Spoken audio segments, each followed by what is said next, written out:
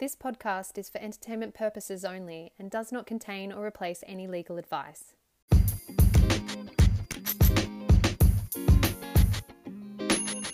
Hello and welcome back to the Privacy in Public podcast. In this episode, we'll be looking into one of the most important APPs, which is APP6. And I'm so excited that I have Indy Prickett, our Senior Associate in our team, and Tara Danishkoti, a lawyer, who will be answering some of the really tricky questions that we have about APP6. So welcome, Indy and Tara. Thanks for having us, Catherine. Well, do you want to start with why? Why is APP6 so important? APP6 is important as it protects individuals' privacy because it ensures that if an entity collects personal information for a certain purpose, that entity cannot use or disclose the information for another purpose unless relevant exceptions apply. So the OAIC, which is the Office of the Australian Information Commissioner, the privacy regulator, conducted a survey earlier this year on Australian community attitudes to privacy. This survey found that Australians wanted greater control over their personal information, such as what it was used for, and there's been a decrease in Australians' trust in relation to the handling of their personal information, including misuse of their information. Accordingly, it is important that entities understand and comply with APP6 to increase trust in the community. Do you want to tell us, Indy, perhaps, what does APP6 actually say? So APP6 provides that an APP entity, so that can be, for example, a Commonwealth agency or department, or a private sector entity that meets particular categories, must not use or disclose personal information that was collected for a primary purpose for another purpose, which is usually called the secondary purpose, unless the individual to whom the information belongs has consented to that secondary use or disclosure of their personal information, or if one of the exceptions in APP 6.2 or 6.3 apply. The exceptions in APP 6.2 and 6.3 may permit certain uses or disclosures for a secondary purpose. For example, if the secondary use or disclosure is required or authorised by or under law. Would you like to tell us a little bit about some of the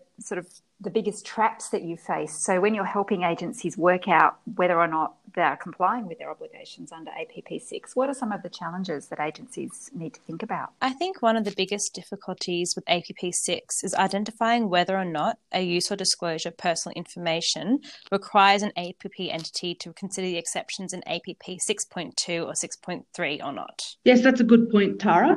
And another difficulty faced in relation to APP6 is where an entity has a contracted service provider providing goods and services, such as ICT or cloud services. In such situations, it is relevant to determine whether this constitutes a disclosure by the entity to their contracted service provider, and therefore there is subsequently a collection of that information by the service provider, or instead whether it represents a use by the contracted services provider on behalf of the entity. If I am an APP entity or I work for an APP entity, what do I need to work out whether I actually need to work out whether an exception applies or not?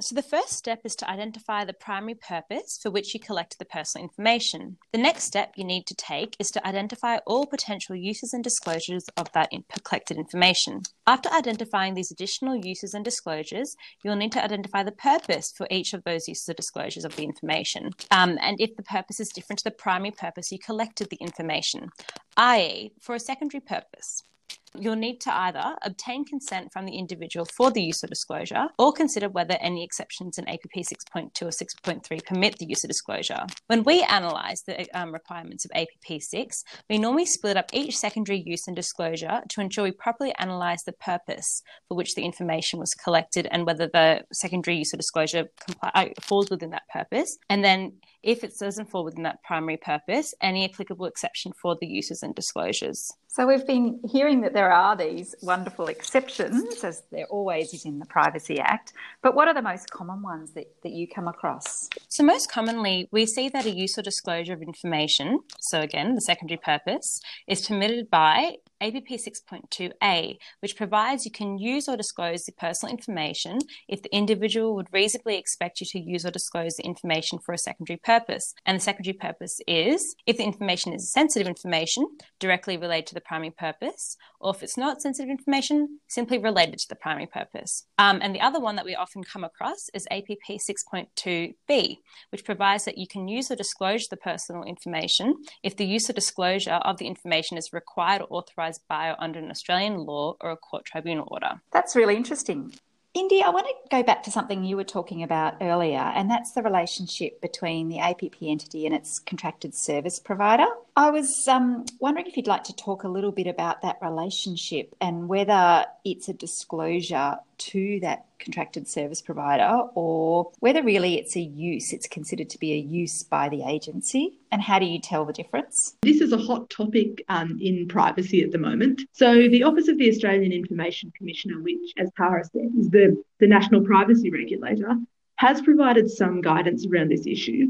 However, we do understand that this guidance has not yet been tested in the court, so there is still some room to manoeuvre. But the guidance, as is currently drafted, indicates that in particular limited circumstances, disclosure to a service provider to perform services can be considered a use by the relevant APP entity, rather than a disclosure to that contractor and then a subsequent collection by that contractor. And the guidance does step out a number of key features which help the reader to decide whether the relevant APP entity is simply using the information. And those key features really revolve around this idea that the only circumstances in which an APP entity will be held to be using information when it does in fact disclose it to its contracted service provider is where that APP entity does not release the personal information from its effective control. So the guidance really asks the reader to step through a number of factors when considering whether the APP entity does or does not release the personal information from their effective control. So the OAIC suggests that if it is a use,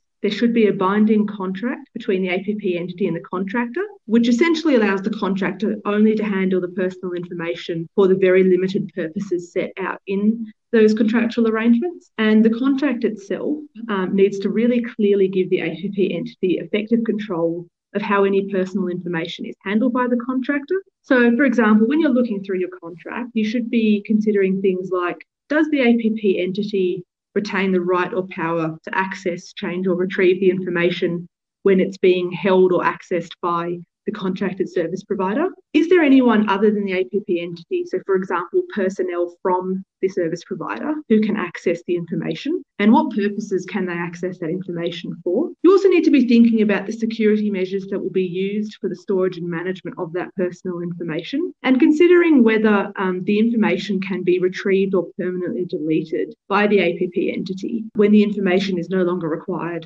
or otherwise when the contractual arrangements with the service provider have finished. And finally, it's really important that in any contractual arrangements, there are provisions that require any subcontractors to your service provider to agree to the same obligations. So if you can go through the guidance from the OAIC and you can start ticking off those kinds of things, there's a binding contract, the APP entity still looks like it's got effective control of the information, it's more likely than not that you will be able to reach a view that the disclosure of information to the contracted service provider is actually just a use by the APP entity. But it's a pretty nuanced area, and so watch this space area as well, as there is likely to be more guidance to come. It seems to me that it would be pretty clear. So if you've got a cloud services contract, it would be much clearer in that than where you have a sort of standard contract, service provider arrangement for sort of traditional services. It seems quite tricky to analyse those. But when you do you normally make recommendations about the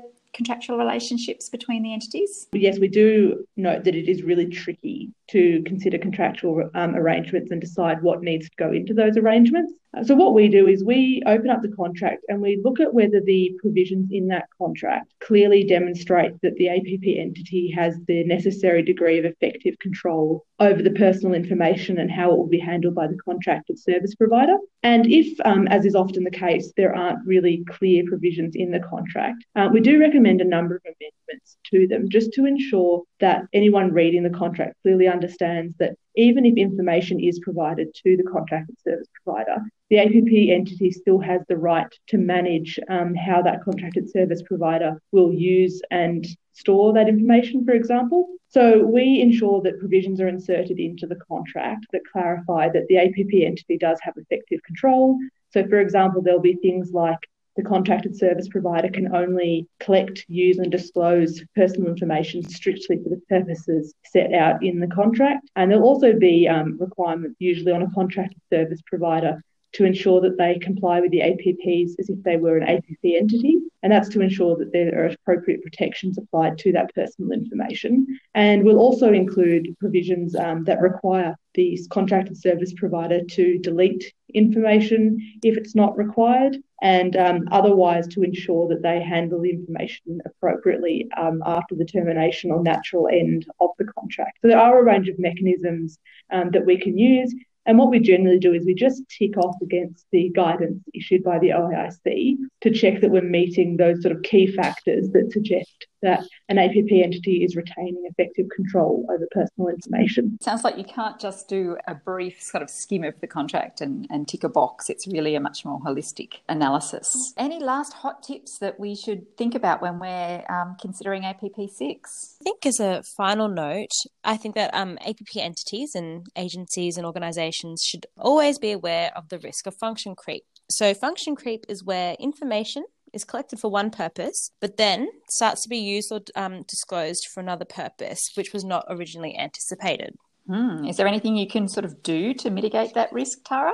Well, in such a case, we'd recommend that you carefully consider the privacy impacts of any proposed changes to any information flows in your project. So these could be examined through either a supplementary PIA process or seeking appropriate privacy advice. But it's always important to make sure that you're looking at each of these uses and disclosures and the purpose for which you collected the information carefully. That seems like a really practical tip to make sure that your PIA process isn't a sort of set and forget process. It's an ongoing, continual consideration of what's happening in relation to your project.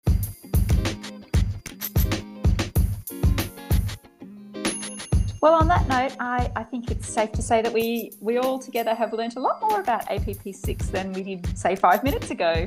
We hope you found something useful from this discussion, and as always, please get in touch if we can assist in any respect in relation to APP6 or in relation to any other APPs. Well, in our next episode, which will be our final episode, we'll be looking closely at APP11, which is all about security and the steps that agencies and organisations need to take in relation to the security of their personal information. If you like this episode, please don't forget to rate, review and subscribe wherever you listen to your podcasts. Thanks for joining us, Indy and Tara, and we look forward to catching up with you again soon.